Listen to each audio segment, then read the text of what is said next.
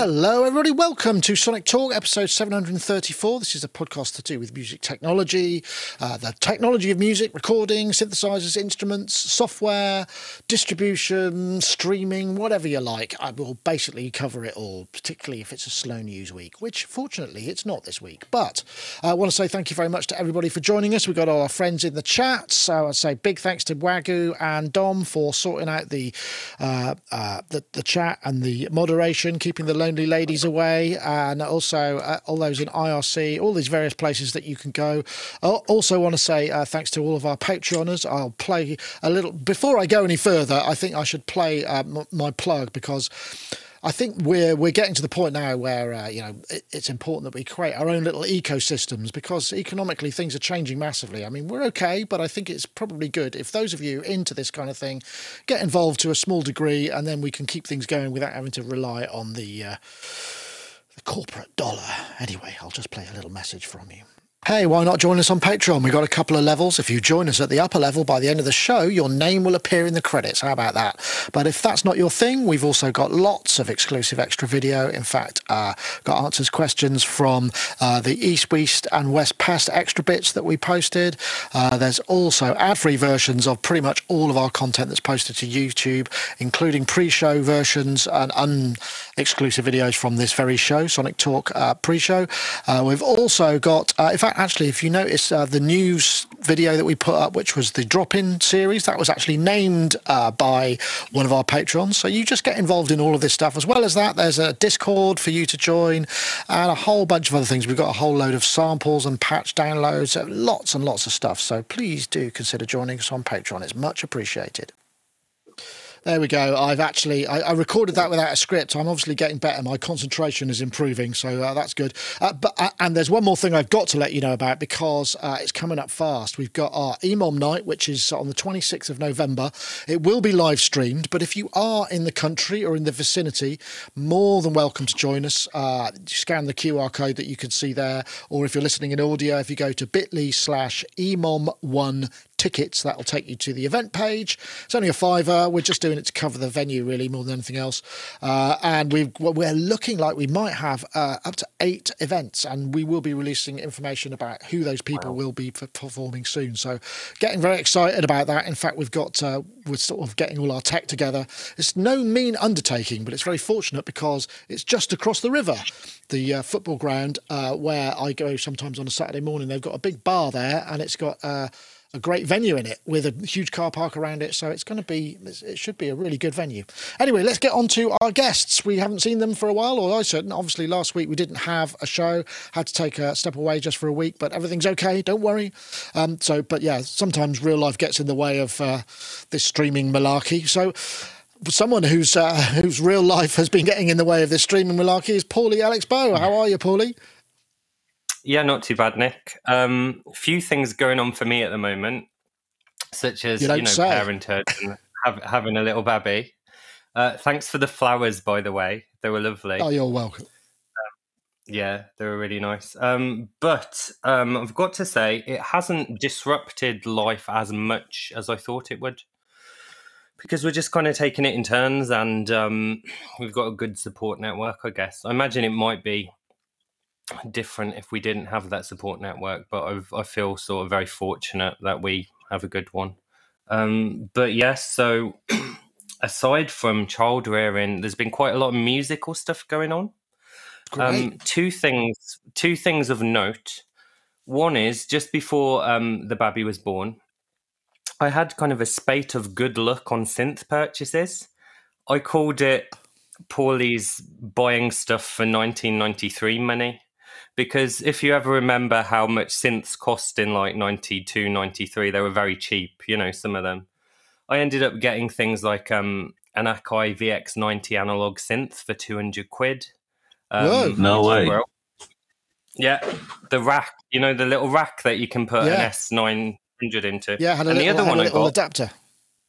Yeah, the other one I got very cheaply is this intriguing beastie Hawaii K5M.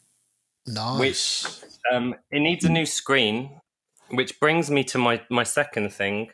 I found out and you can see this on the Magical Synth Adventure channel, I found out I've got a long lost uncle who not only fixes stuff, so he's going to put a new screen in this Kawai, but he's actually a proper famous electronic music pioneer. His name's Brian Duffy, and he's in a group called the Modified Toy Orchestra. Yeah. And it's been amazing meeting him, and he's been ecstatic that he's not the only synth nerd in the family anymore. Christmas will never be the same. Christmas will never be the same. So head on over to my channel and you can watch that little interview. It's quite cute of us just, chatting about synths and stuff like that. And we've already started working on a... There it is. Yep. It's still there. You haven't kicked me off your desk yet. And then, we're already starting writing some tracks. He had some kind of stuff that he'd written and kind of left to one side. I was like, that sounds good. Can I sing over it? So there we go. Nice. So watch this space.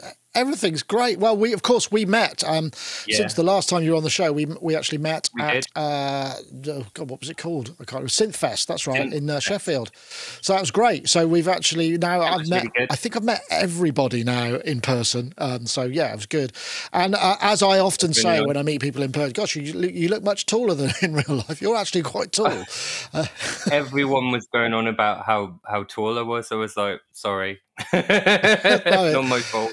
I think it's weird just because with camera angles you just have this sort of assumption, you just have this kind of thing that everybody fits. Yeah. Anyway, Paulie, lovely to have you, and we've got a lot more to be chatting on with. I also say hello to Mr. Yoad Nevo, who's there in Nevo Sound in his London studio, where he mans the controls for popular productions, mixes, and also Waves new stuff. Because you're one of the developers there. How are you, Yoad? You well? I'm very well, thanks. Good to be back on the show. I haven't left this seat for some time. The K5, the K5M, what a synth. That's I got mine when I didn't have time. I didn't have enough money to buy a D50. So so that's what I got that instead because it had that kind of FME Bell sort of thing that nothing else could do at the time. And it's such an amazing synth. It's an additive synthesizer with either 32 bins or 64. And the genius thing about it is that it has 4 envelope groups. So you can assign either the odd or the even harmonics or individually to one of 4 envelopes. And then, wow, what a synth. Yeah. I love it. I can't wait to get stuck in, It's quite noisy. It's quite noisy, yes. But I've been told that you can change a capacitor on the output, which brings the noise level down. It's kind of digital kind of... Yes. Noise, but what a synth. Really excellent. Good. Well, I just want to interrupt. Ken Flux Pierce is there. Always enjoys when Yoad's on the show. Nice to have a bit of support there, and of course Paulie too. So, are you busy? You kind of you've been sat in that chair. I mean, I know you've been producing a bunch of like sample sets for. I forget the name of the instrument. Is that what you're working? Nexus? Are you working on Nexus or is it mixes?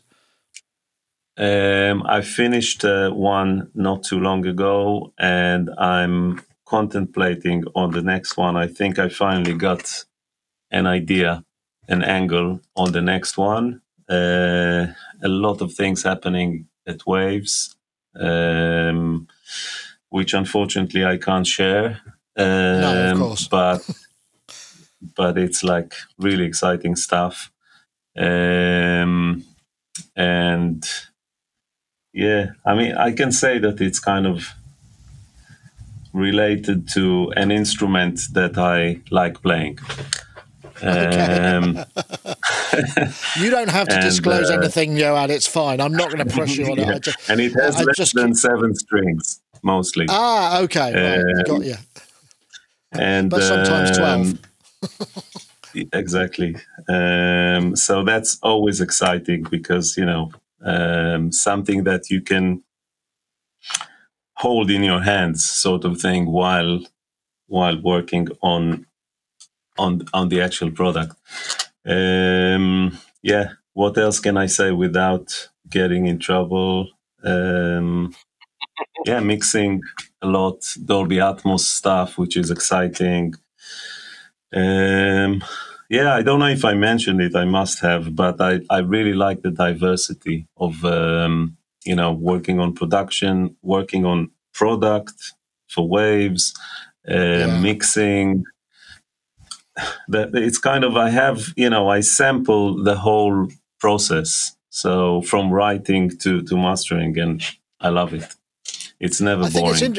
It's interesting, isn't it? I mean, I think because as you know, generally in the world that we inhabit, you're a synth player or you're a drummer or you're a mix engineer or an engineer. But actually, because of the need to diversify, just generally, it actually probably keeps you sane, because sometimes you can just get. It's like if I have to master another crappy house record, if that's the thing you have to do, or if I have to say, for me, sometimes if I have to review another average synthesizer, fortunately we don't get many of them, but sometimes you get like 3 or 4 in a row, and you just think, God.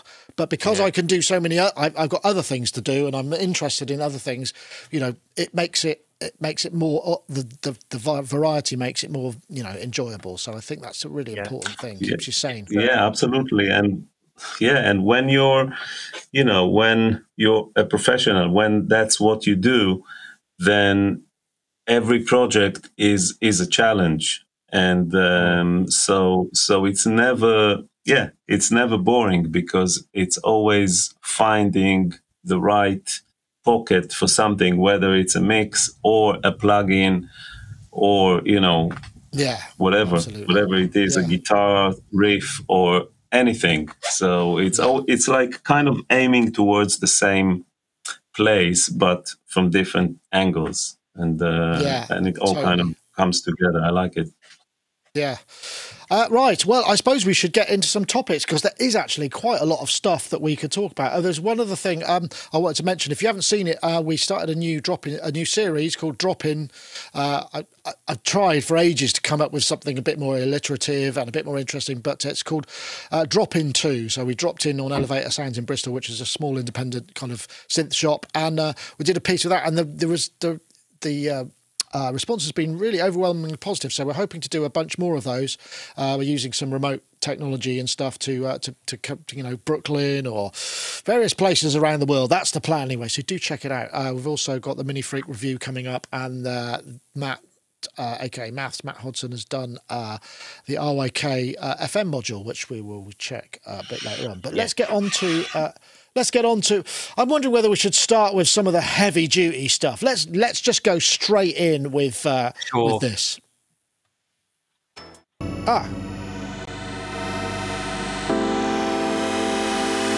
Yeah, the Synclavia Regen. This was from our Synthplex coverage. Thanks very much to Jim, aka Monkey Music, and Mira Mercurine for making that show work.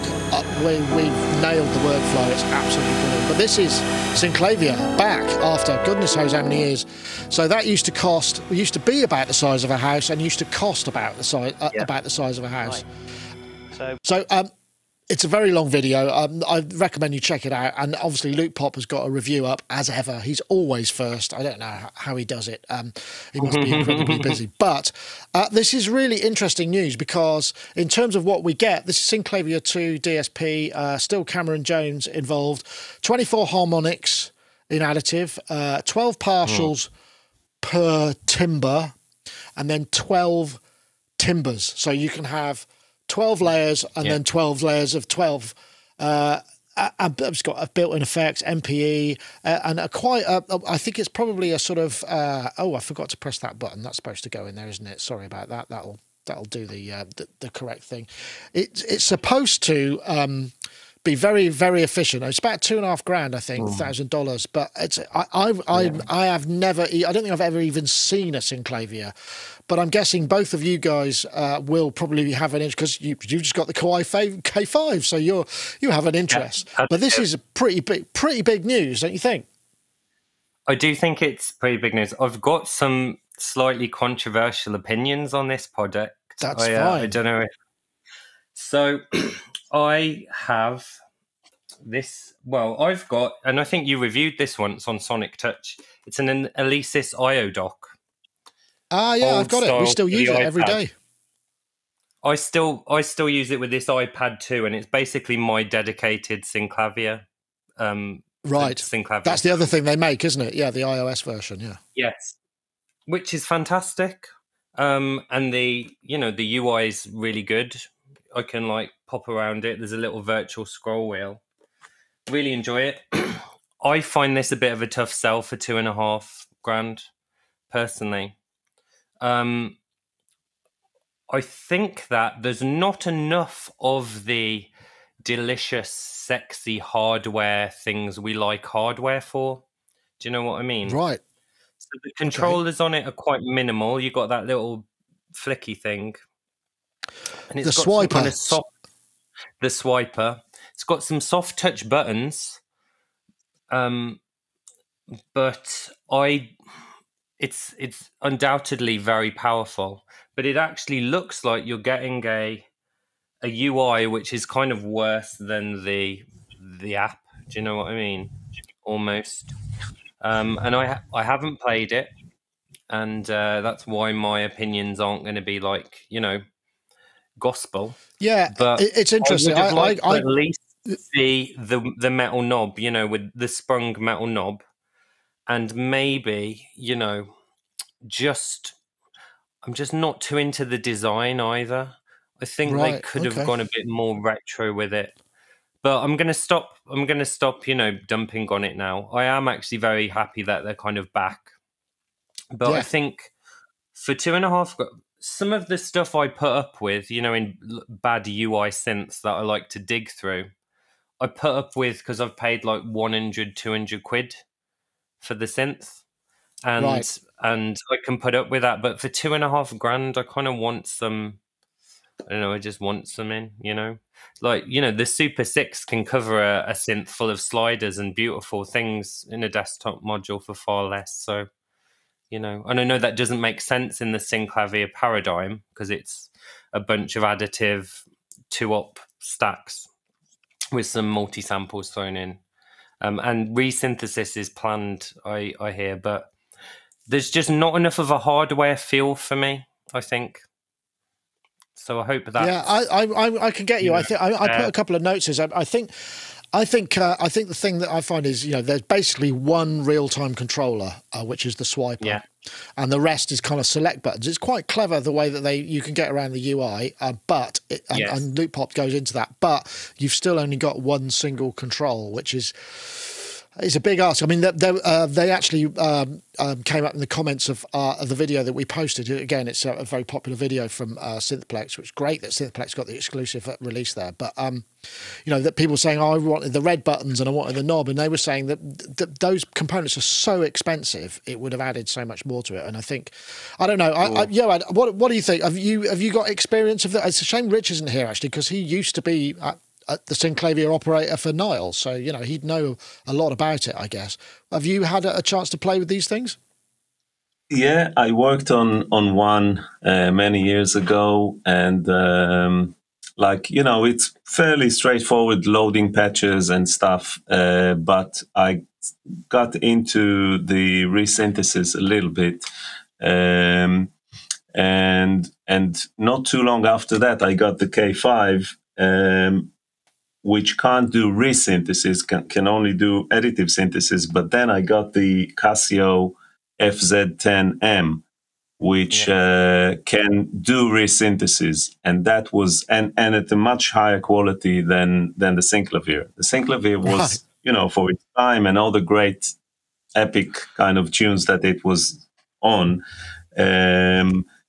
It was amazing for the time. It was quite an experience, and everything was the wooden kind of keyboard and all that. It was a proper device or system.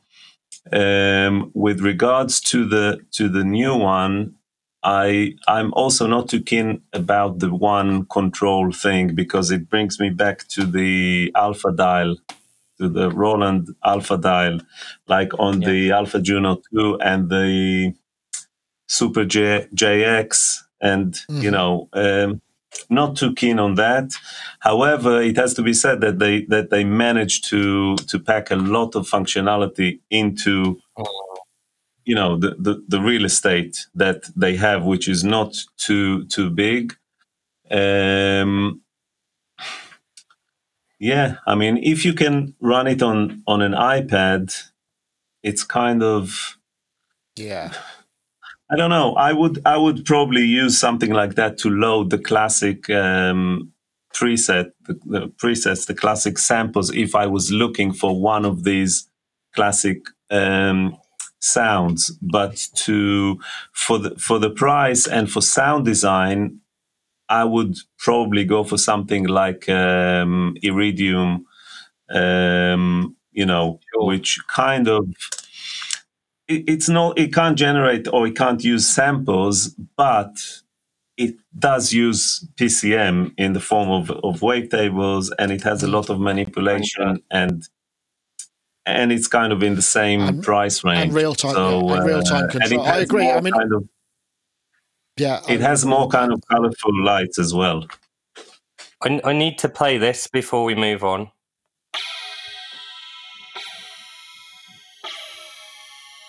Hey, thank you. Did you pick it up? It's amazing, isn't it, that the entire history of a massively expensive and hugely kind of not controversial, but legacy of an instrument can be summed up in those two notes. It's quite interesting, but it's really interesting what you're saying. I mean, I kind of tend to agree. I mean, I think like the Iridium, or maybe the way that the Hydrosynth has dealt with the fact that there are lots and lots of parameters, but also gives you hand-on control. That's a really nice sweet spot in terms of how you can get to all of that stuff. And this is while it's there's still quite a lot going for it. I just think that it might be a big ask. I mean, I guess the thing is that, as you say, it's sort of. It feels like it will do well, and it'll do well enough, but it's not. It doesn't look enough like the old one for people who want to buy it for old time's sake. Sure. And it's not.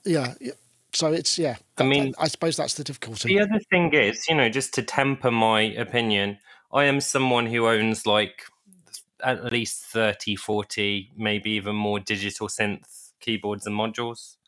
So if I didn't own any, things might be different, and I might, spring for this. Maybe so. There's some interesting. There are some demos on the site, and there's some ones that really remind me of. There was a whole period where certain composers, certainly Zappa, did a whole load of stuff on Synclavier, and it had a real sonic fingerprint. And you can hear. There's some demos. If you go to the website, you can check it out. There's definitely some. I think if I post that, it'll probably get. Yeah, it'll put there. If you poke around there, there's definitely.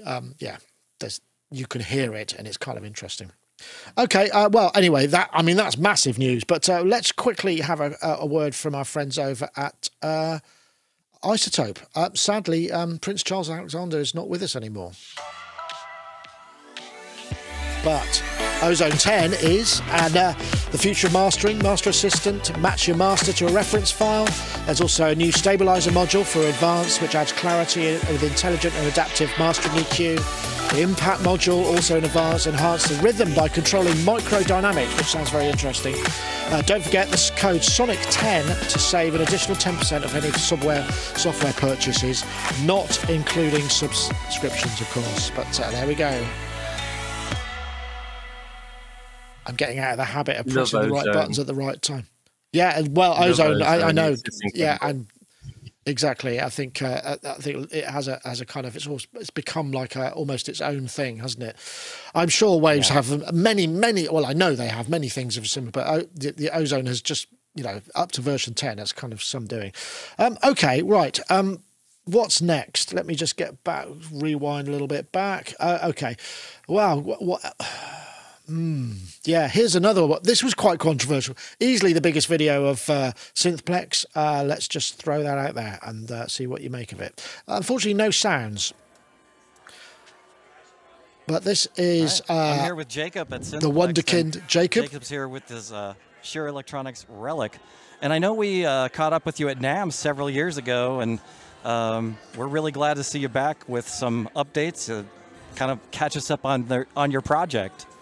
All right. Well, first off, I just want to say, when we built this machine, our goal was to advance in the original. I'll fast forward it a bit so you can see what it looks like. But basically, after that intro, he just basically talks. There's an entire brain dump of what's going on inside to the most minute detail, which is really, I mean, for a guy that age, it's astonishing that he's got that much engineering insight.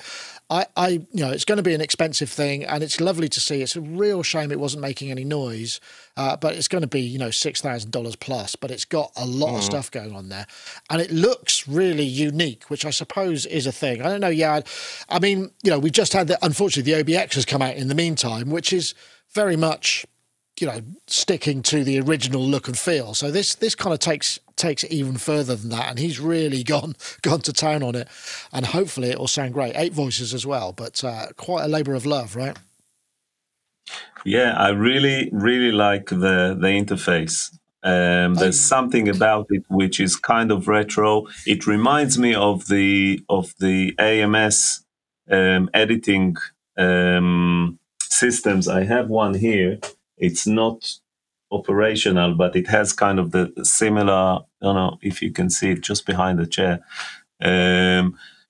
It has the right size of buttons, and it looks solid, and it has loads of screens, and it looks very inviting. And yeah, I like it. I understand why it would cost that much. But for me, the form factor of that is something that I can see fitting in the studio in a rack or as a desktop thing, rather than the OBX, because it's just too massive even though it sounds absolutely amazing. So having said that, if I had one, I would find something to take out of the, you know, of the rack. And all your synths are quaking in their boots now. Which one is it going to be? Is it going to be me? Oh no! It'd be like the borrowers when you leave the studio tonight. Yeah. But $6,000, you know, it makes you think about Moog One and things like that.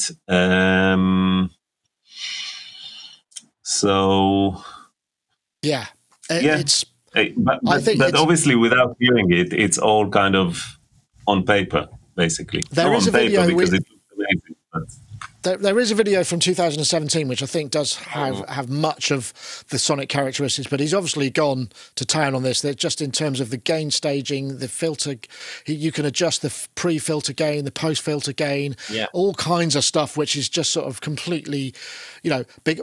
He goes into great depth, and this is I'll try and paraphrase about the way the Oberheim sound is because Tom Oberheim figured out the gain structure that goes in and comes out of that filter from the VCA and from the oscillators, and that's the sound. And it does that, but he's also allowing you to tinker with that, so you can change. You could drive the filter really hard. You can push way more than Oberheim lets you push into it, and that kind of stuff. Yeah, it's similar to the difference between the Prophet 8 and the Rev 2, which essentially have similar technology, but it's the gain staging. There's something about the Rev 2 which is cleaner, not necessarily for the better, but it just sounds different, even though it uses the same chip, basically the same synth on a chip as the Oberheim, or kind of its incarnation. So one of its, a lot has to do with gain staging. It's very obvious on the Mini Moog. You know, it has just the right kind of type of drive, and that's what makes the sound. It's tough to get it right, because if you don't get it's and this is one thing I found. I think it was the what was it? It was the System 8 when it first came out. They got it completely wrong. There was something weird with the gain staging. So the only way you could make the filter not distort like crazy was turn down the input to it so much that you then had to turn the output up so much that it introduced noise into the signal, etc. Was it And the so I guess JDXA that? I think the it might have been JDX. Sorry, I do beg your pardon. The JDX8. Yeah. That's right, XA. Yeah. Paulie, I mean, you know, wouldn't this be a lovely thing to have, you know, regardless Definitely. of whether or not he can finish it or not? It's like an Oberheim expander designed by unicorns. It's wild with all those colours. I love the little light strip thing, you know? Yeah, It great looks idea. really cool. Yeah, really great idea. So I guess the proof's in the pudding, just kind of playing one. I couldn't watch it all. Was there much kind of audio rate stuff going on, or is it more just a kind of classic levels of modulation? It's hard to know. There was no clarity. You know, unfortunately, there wasn't enough information. I guess he'll be. He did say apparently to Jim that he would be prepared to get one over to us to review when he's got them, which would be kind of mind blowing. I mean, it's a little bit like it'd be like reviewing, you know, something that only 5 people can buy. So I'm not sure. As much as I'd love to get my hands on it, it feels like a little bit of a luxurious review. But yeah, I'm hoping that we can discuss that with him. But I think where he's been, I think what he's been doing is really obsessing about the analog engineering, and now he's got all the trouble to solve, like how to calibrate 8 voices, how to do the software, how to do all of that stuff, and that is not a mean feat. I don't know. Have you got any Oberheim stuff yourself, Paulie? I've got a OB6, which is like obviously the sequential Oberheim thing, which I adore, because that even though it's quite a simple synth on the surface, the Xmod territory goes into kind of bizarre places. You know, you can modulate PWM or the filter morph with VCO2, so it's quite interesting the kind of sounds you can get. But yes, the polysynths I've got, which I probably, if I sold them all, I could afford one of these. One of these. I've got a OB6, a Polybrute, and a Prophet 600. In terms of analog, two great ones there. Polybrute is a beautiful instrument. Yeah. So you know, that really kind of has done me for quite some time now. I'm pretty happy on the polysynth front. I can recommend. I mean, after briefly playing with the Mini Freak, I could suggest that you take a look at that, because honestly, I haven't felt as much patch writing inspiration since the Minilog XD, and this has got. What's really interesting about it, I've discovered, it says so you've basically got 6 voices. So this is completely off topic, but 6 voices in standard 2 VCO mode, or standard 2 oscillator mode. But when you go into paraphonic mode, what it actually does, it's not really paraphonic. It's more just 12 voice polyphonic with 1 VCO. Right. So you could just literally stomp on and because of those digital algorithms in there, you can have super saws, and you can have a single oscillator can have, you know, maybe 2 or 3 sources, it sounds like. Anyway, I digress. People are very excited about this. Sorry, go. What excites me with that one is you can do all of your complex stuff in oscillator 1 and then use oscillator 2 to FM or ring modulate it, right? Which is crazy. So you can already set up a complex enough sound just with 1 oscillator, like an FM stack, and then further cross modulate it with oscillator 2, which is, you know, very, very powerful. Yeah. And then run it through an analog filter. Amazing. Nice. So it's on my list. Obviously my priority is getting a Waldorf M at the moment, because that's the one that I've got my heart set on. Don't blame you at all. Actually, that's a great sounding instrument. Well, I had the Iridium Desktop. Simon Forsyth lent me his for a while, and it's one of the most beautifully made instruments I think I've ever come across. It's just it's like you just going, good grief, this is, you know, it feels so quality, and I mean it's deep. I think I think in some ways it's kind of hard. It's almost hard. You're almost spoiled. It's almost too much. There's just But great thing, a great instrument. So well worth checking out. Okay, right. We can. Let's see, where else are we going? It's in Columbia region. A brief mention, because I think Dave's been such a long podcast guest that we should give him a plug for Oddity 3. Oddity 3 GeForce software's out. This adds new scalable UI, new effects, new preset browser, vintage knob, aftertouch, routing, 4 macros. So that's out now, and it's currently at half price, 50% off till November the 30th. So $49 from $99. I think that's across multiple parameters.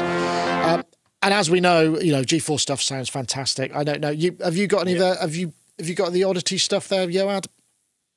No, I have the OBX. Yes, right. OBX is called. Yeah, it's so good. It's the best. I think it's the best virtual analog synth I know. It's so good. It just sounds. It just has this sound coming out of like the computer, which is amazing. Really love it. Yeah, impressive. The interface, since it's kind of recreates the original one, it's a little bit clunky, but that's what makes it unique, because you can tune each oscillator, each one of the 8 voices differently, different filter, different, and you can link them together if you want to work like on a normal synth. But the sound, it's really good. So I'm sure the Oddity 3 will be as good for what it does, which is kind of a little bit more nasty and piercing, and less kind of pleasant and wide. I just want to mention, actually, Failed Muso posted in the chat, but unfortunately, because it's got an ampersand in it, actually that message says we've got Dave and Chris on the show. I'm guessing on Sunday. Sorry. So do check that out. Gosh, my mind's gone completely blank. What's the name of the show? Good grief! It's you'll know. Pro Synth Network. Pro Synth Network. Yeah. Sorry about that. God, I feel ashamed of myself for not actually knowing that. Isn't that embarrassing? Yeah, I had a COVID jab recently, and I'm saying it's affected my memory. Poorly though. It's good, isn't it? I don't know how much time you spend in world of soft synth land from this century, anyway. One of my friends had the original version of Oddity. Now that was a while back, of course. The first version. I remember at the time comparing it to an emulation I had. I can't remember. Maybe it was like one of the Creamware ones. You know, the Scope DSP platform. Oh yeah. And I actually thought the GeForce one was better. I just thought it sounded really good, the Oddity. So that's my limited experience with that instrument. But I think for people who are, I mean, how much is it at the moment with the sale? $49. So it's a bargain. Really. I mean, buying that even for an inspiration, a source of inspiration, because of the preset routing on that plugin and on the original synth leads to all sorts of lovely happy accidents, with that modulation mixer where you mix in the sample and hold and things like that. You can get some almost kind of rhythmic things going on. So I think the price is worth it just for that kind of something new to mess with and some inspiration. Good call. Yes. Anyway, I wanted to put that up there because I know they're it's a big thing for a small company to release stuff, and they've been really ramping it up recently, so good for them. Okay, I think it's probably time for a word from our friends over at Baby Audio. Yeah, indeed. Baby Audio makes creative effects plugins designed to add colour and depth to your mixes. They won Plugin of the Year in Future Music and Computer Music Magazine, nominated for the SOS Awards 2 years in a row. Why not check out Super VHS, inspired by the sounds of the 80s with 6 degradation effects to make your tracks sound like they came off a VHS tape. It's a thing, I trust me. Lo-fi plugin that brings you back to a 1980s aesthetic. Get 15% off when checking out with the code ST15. That's the code ST15 over at babyaudio.com. We thank them very much for their support. Okay, right. Let's get back onto. So what we can go a little bit more. Let's see. What did I put that one in there? What's the time? We've got one more. Yeah, here we go. I think we'll. Oh, I'm just trying to find it. I do beg your pardon. You only have to not do this show for 1 week, and the muscle memory starts to go. So goodness knows what it'd be like for some poor soul who had to do it from scratch. Here we go. This is what you posted, Yoad. This is, I think this is AI Ponga. Now, this sounds really dodgy. It's actually it's the idea of, it's really quite simple. It's basically to throw in, it's like a game inside a VST plugin, which is just an interesting kind of, maybe you want a little bit of light relief when you're in the middle of a session. And I'm guessing, Yoad, because you sent this in a few weeks back, I'm wondering if this is that how you kind of take a break or an ear break? Do you kind of tend to move away? Or I'd imagine sitting in front of the computer continuously and then playing a game in front of the same computer might get a bit fatiguing. But I'm guessing you posted it for a purpose. Yeah, I have to say it's really hard to beat this game. You play it with the modulation wheel, and it's quite hard. Wow. This is Exonic UK is this is by Guy Rotem. Guy worked with us at Waves for 6-7 years, and we did all the synths, all the Waves synths, and sampled instruments together. And he started his own brand, and he has another amazing synth which I consider is at a similar level with the GeForce one, which is Megahertz. It's a virtual analog. It's really, really good. It's really powerful coming out of the speakers. And also he has a really nice way of using the step sequencer. So you have the switches are the gate, which are and the voltage is the VCO. So it works like an analog sequencer. So you have a different pattern for the switches and a different pattern for the really good synth. And it also has an AI automatic mastering plugin, which is really cool as well. So yeah, it's more like a promo thing, but I think it's cool to have. You know what would be cool is if you could play it while you bounce something, or while you wait for something to render or something like that. But unfortunately, as a plugin, it's not possible. Maybe there's a way of suspending, kind of calling a background kind of process or something. Yeah, it's a nice little thing, and I remember the original one, and I think that he programmed this one to be more difficult to play, which is annoying because you want to. Maybe I need to try with different mod wheels, but it's quite challenging. You've got to get the right mod wheel.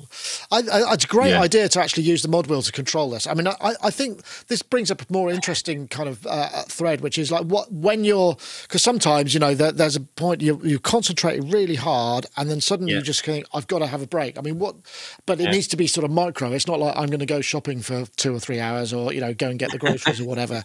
It's like, what do you, I mean, I'm trying to think what I do. I just tend to stop and maybe walk around, maybe make a phone call, just kind of get some air. I don't know what you do in that situation, because I mean, I imagine you construct a lot of your stuff from scratch from multiple sources, so I expect it's a fairly intense process.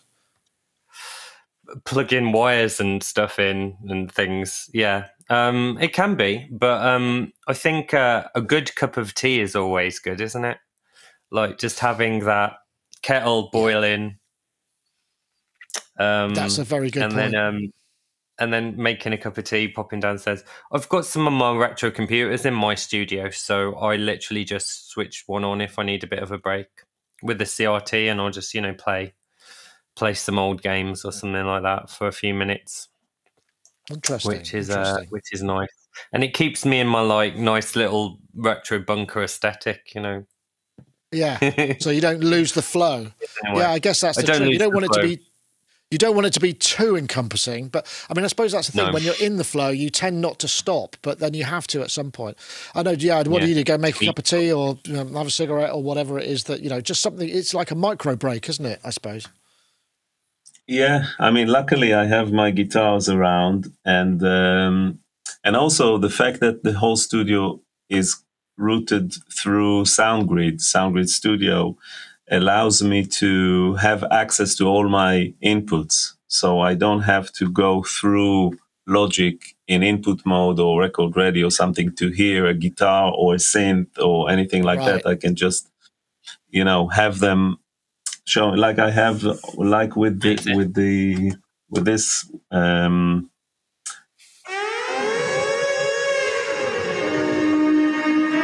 Continuum Mini. I don't know if you see it. Yeah, we can so it's always on, and sometimes I play, I just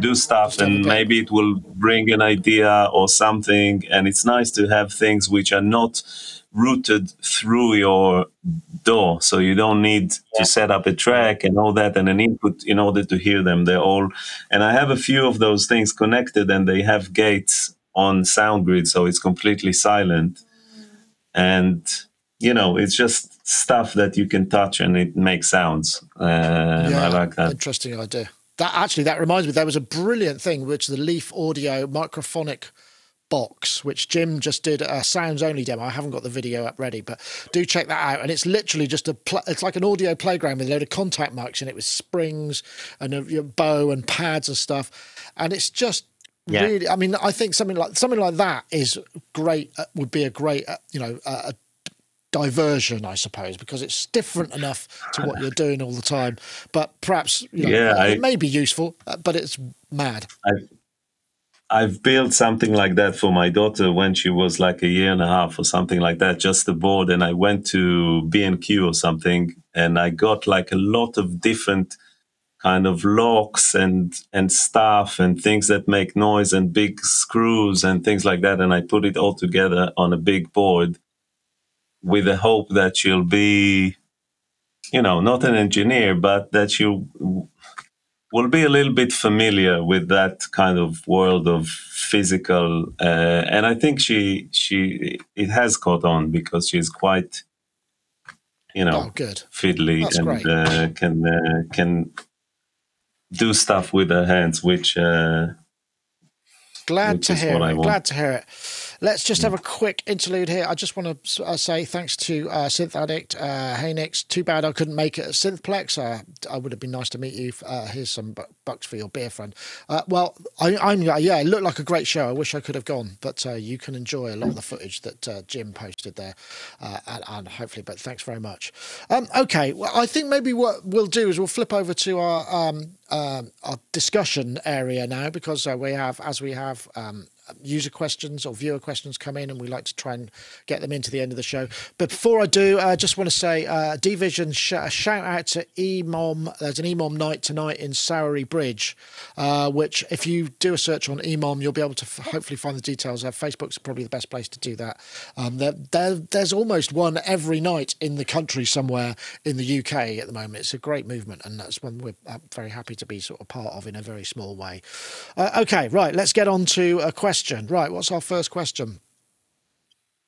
Okay, this is from Jim Harris via YouTube. Given the surprise addition of Song Mode to Digitact and also another TRAS update, Strymon's Big Sky, as well as software, is the computer shortage forcing hardware manufacturers to divert attention to firmware and software updates?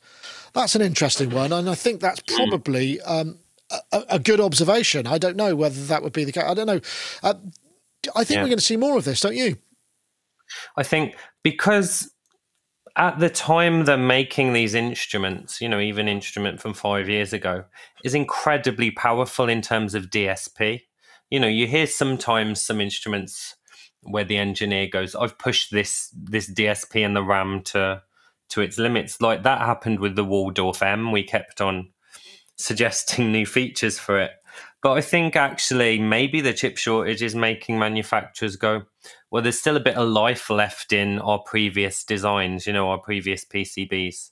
So let's just keep going and add some updates. The update I loved recently was for the MC101 and the MC707, which added a few features and effects. But for the MC101, it basically gives you full editing of all the partials, sort of in the Roland D50/JV1080 kind of structures and ring mod and, all those samples and things like that, but with some VA waveforms. And it is a bit letterboxy, but it's made it such a powerful instrument, just that update. So I love seeing this kind of thing. Yeah. Bit letterboxy. That was my one thing. I mean, that's the thing about the MC707. MC707 you can get into, and to be fair, all of that stuff is inside the MC101, but the firmware, I guess an software editor would make sense. I mean, essentially a lot of that Roland hardware now is in fact just Zencore, a hardware wrapper for the Zencore engine, and it just depends on what they switch on and switch off. Yoad, what do you think? I think it's a good observation, and I think that brands need to maintain their brand name.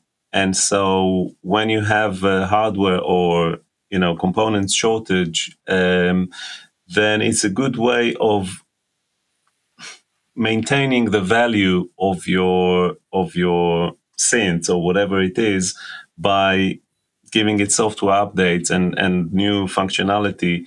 And that kind of reminds you of that brand existence. So it may not be kind of profitable or generate revenue in the short term, but in the term, for instance, like the base station 2, the Novation, after, 3 years after it was released and everyone kind of forgotten about it, except for me, because I love it. And I just used it recently. It's an amazing, amazing sounding monophonic synth. They released that kind of preset sequencing option as a firmware update, which kind of brought more functionality to it and things like that. I think it's from the user's perspective, it's great. From the hardware manufacturer, they don't have to create a new hardware device and to get the supply and the shipments and all that. Also, a lot of brands, do both. Like Roland have the Roland Cloud, and also they make hardware synths as well as Arturia. So they have Pigments and they have their brute kind of not brute. So it's kind of it's a synergy, and I'm sure it has to do with the kind of time we live in right now. But for the users, I think it's a great it's great value. I think that one of the issues is obviously, I think, I think there's probably a misconception that firmware is just a non-trivial, a fairly trivial matter. Just, you can just add this to this and that. But quite often it is a major amount of work. And generally speaking, firmware, I can't think of many hardware manufacturers that charge anything for firmware updates. And I suppose in a time when supply is an issue, you might add, certainly you might add functionality to something which kind of completely changes it, but you can't get the stock. So you're just sort of being nice, which is great, and I fully support that. But you've also got to pay your staff, and I suppose that's a very difficult thing to tread around. I suppose that whole thing to manage, right? Can I admit something slightly embarrassing? I only Yeah. realized later in life what firmware was, because I thought firm, like a company, like a corporation, it's their software they put in. But it's actually just, it's not quite software, it's not quite hardware, it's kind of firmware. It's kind of a little bit wobbly and you can change it, but it's there kind of on a semi-permanent basis. And I only realized that probably about a year ago, and I was like, you idiot, you doofus. Well, it's interesting though. I mean, because I wonder, because there's things like, things that are programmed for FPGAs, which, as we understand, is it's a Yes. fairly inert piece of hardware. It just does a bunch of stuff. And maybe, Gerard, you'll know about this. Is it possible to almost, I mean, obviously you can't physically change the UI of hardware, but could you completely repurpose it if you were using something like a FPGA-based instrument? I think to a certain extent, but usually you don't really need to repurpose it. You just need to kind of enhance what it can do. A lot of the times when you work on a product, whether it's a hardware or software product, then you have a lot of ideas and a lot of functions that you want to add to the product, and you say, okay, we'll release it now because we have the deadline and everything, everything is lined up, and we don't want to, or something that kind of didn't pass QA in a satisfactory way. So you say, okay, we'll leave that to a later update or something. There's always stuff like that, V2 or hotfix in the case of software, and also in the case of hardware as well. So you always find bugs, and once you release something, then you get a huge amount of people using it. So you get feedback. You know what I mean? Yeah. So it's a dynamic process, and there's no reason why it shouldn't be like that with hardware. Yeah, no, fair point. Paulie, I'd just like to say that via the chat, Jim H. Paul, if it's any consolation, mate, he's got a mate who's a massive Bowie fan and only just realised Aladdin Sane is not a lad insane. So there you go. It's easily done. No need to feel any shame. Good. Right, I have something else here. Where was it? This one is in from Nick Howes. Post via YouTube, a prolific question poster, lots of them very good. Studio aesthetic and creativity. There was a good video about it last week. Obviously, it's a little bit out of date because it was posted on the 12th. But generally speaking, does studio aesthetic affect your work rate and the way that you work? I'll come to you first, Paulie. Yeah, it doesn't really, no, because I'm generally using, I'll set up a few synths for a project, and then I'll offset that with some old computer stuff or some software instruments and stuff like that. So I don't know. I don't know how typical this is, but I tend to write the most of the song in my head before I even get in the studio. So then once I'm there, I'm just laying down tracks and grabbing things and doing things like that. I imagine if you were writing where you were using the devices more as inspiration, kind of groove boxes, arpeggiators, things like that, it might be a lot more important. But because I'm doing my kind of autistic, I've written this song, I'm just going to bash it out on the sequence, and maybe it's less. And maybe the style of music dictates how important the aesthetic of a studio is as well. But I will say the look, the kind of visual aesthetic of my studio does have a positive effect on me, because I've got like all kind of dark grey walls and it looks kind of a bit noir. I mean, I look out and I see the cloudy skies of Birmingham, but what I really want to see is a kind of Blade Runner scene with, neon streetlights and stuff. So I have to close the curtains and just kind of imagine I'm in that kind of, that future noir kind of place, because it does have a good Zen, mindful, effect on what I'm doing. So yeah, it's not super important for me, a studio aesthetic. It might speed some things up, but it's not ultimately that important to my workflow.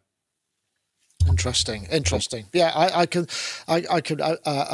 think my point of view, I was thinking, how do I feel about aesthetic? Because I was talking earlier, I think in the chat, about just, for me, the way a synth looks doesn't really matter so much. I mean, if it's annoyingly difficult to use because of some design choices, that bugs me. But if I can get where I need to go on it, I don't care what color it is or whether it's got wooden end cheeks or aluminium end cheeks. I don't care. What is really important to me is less about aesthetic and it's more about workflow.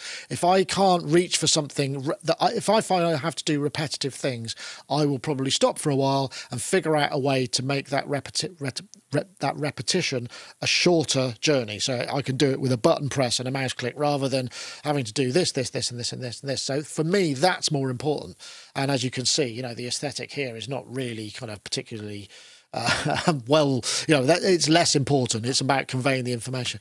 I don't know, Yoad, I mean, I know you're very big into workflow as well, but your studio is lovely and you've obviously spent time on making it look a certain way. Was that from your mind, or did you just have somebody get involved who would say, I can make it, and you just go, yeah, I like that, that's fine? I mean, or is it very important for you?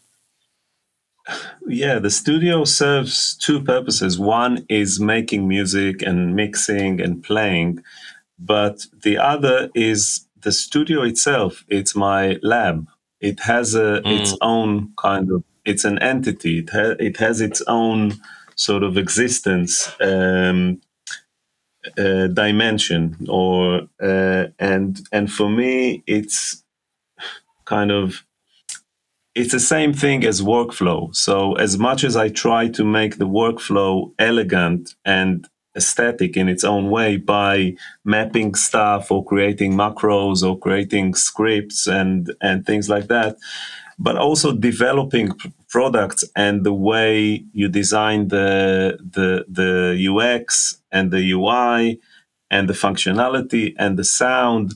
So this studio is like, it's a product. You know what I mean? It's like it's its own thing. Of course, I can write and play in a hotel room and do a lot of stuff, not mixing, but a lot of stuff on my laptop, and it doesn't matter where I am. But I like being in this environment, and I like the fact that everything is connected all the time, and you don't see any jack leads or mic leads and stuff, and everything is accessible and ready to be recorded or to be, to make noise. So yeah, I think it's important for me that everything is connected and ready, and when it is, then it looks nice as well, I think. Yeah, I agree. I mean, I think that's the thing. I would love for this space to be a bit more kind of, minimal. But the problem is I have in here is everything's moving around all the time, and I can't just have everything plugged in because everything's a different shape. And we've had this discussion before where people design their studios to such a degree, and it looks fantastic. And then you go, but what happens if you bought a synth that doesn't fit in any of those spaces? Doesn't that mean you then have to redesign everything to keep the aesthetic going? Or you have to wait. You can't buy any new stuff because it doesn't fit in. Fun. Yeah, I suppose that's part of the fun, to find ways of kind of fitting in and changing this, and this doesn't, that's for me. That's sometimes, like you said, sometimes I spend way more time doing that and developing stuff than making music. And that's why I found myself doing making Waves products as well for so many years, because it's like, for me, it's hand in hand. It's the hands-on the music side of things, and the hands-on the technical kind of side of things, environment, and both physical and in the software kind of domain. Yeah, it's interesting. I mean, I think, like I said, I think I'm way more about the workflow and the practicality. I always have a wrangle with my partner. She sort of moves the kettle from one side of the kitchen to the other, which is further away from the sink, and I find it completely infuriating initially. It drives me mad. It's like, well, why? Because I could just do this. Surely it's the shortest journey, and then isn't that? But then after a while, I kind of get used to it and I'm okay with it. But I think there must be a certain amount of, I kind of find it quite upsetting when things get moved around for no good reason other than I like the way it looks over there. I have to have things to hand, I think, and I remember right back when I used to work in my own studio, and we were doing lots of remixes and whatever, and then sometimes they would say, well, we want you to mix it somewhere else. I'd get really kind of anxious about it because I'd be going to this place and then nothing would be as I was used to having it, and so it made me feel insecure about being able to do my job because I wouldn't know where anything was, and I'd have to kind of think about, oh, where's this, where's that? And I mean, I know you get an engineer and stuff, and they would help, but I guess it must be a personality trait in me. I mean, I don't think I'm on the spectrum or anything, but maybe I am, and I haven't really figured it out. So I mean, because I think those are things that tend to manifest. But I do find everyone's a little bit on the spectrum. Well, especially in this game, because I mean, we all become quite obsessive about things, So, like at the moment, I'm working on the workflow for our EMOM event. I'm going to use a Stream Deck, and we've got all of these other bits and pieces and these things, and I want to make it really, really easy for anybody to do, and that's and easy to set up and just work. And I enjoy that process immensely. But I spend a lot of time practicing muscle memory for things like, the switching here and the Stream Deck that I've got set up. I've sit there and I'm just running it all day and I go, oh, I'll switch this just so I know in my mind. It's like practicing an instrument. I think it's important to do that as well. Anyway, doing your sorry scales. if I've overshared there. No, okay, well, fine. I think we probably are in a good place to consider stopping for today. Just want to remind everybody, if you are into submitting any questions, what I do after the show is I'll set up the new stream for next week, and you can go ahead and just put questions in there already, even from this evening. They'll show up. So if you've got anything that maybe sparked, or you can run that on Twitter, just type QQ and @SonicState in a tweet, and that should be picked up as well. So if you during the week, you don't have to wait until the day to post those questions. And so please do. It's just QQ in the live comments for the YouTube video, whether it's live now or going to be live for the next show. Yoad, thank you so much for joining us. It's great to have you. I'm hoping to get up to London soon and come and say hi and have a pint. That'll Last be time nice. we had a great time. That club in Soho was remarkable. And have you been back? No, it's a bit too noisy for me, but I'm sure we can find other cool places which one can have a conversation in. Absolutely. Lovely to have you. I guess you're back to work then, no doubt. Did you press the button and recall, or is it just Alt-Tab and there it all is? I actually have a mix. All I have to do is press Command-Alt and it's there. There it is. Excellent. Right. Well, good luck with that. And thank you very much for joining us. Also, Paulie, lovely to have you, and all the best to you and your new baby and your partner. I hope it continues to be as great as it has been, and you continue to enjoy that good synth buying luck. That sounds like a great. Sure. Yeah. Thank you. You're welcome. And Okay. I'll be posting stuff, over the next few weeks, videos and things. So. Oh, cool. On had to get that one in one more time. Well, with a button like that, I mean, how can you fail not to want to press it a lot? Anyway, folks, thank you very much to all our guests. Thanks to all the people viewing and the chatters and submitting questions, and to Dom and to Wagyu and everybody else who's helped along the way. We'll see you next time. That's it for this time. Take care. Bye-bye now.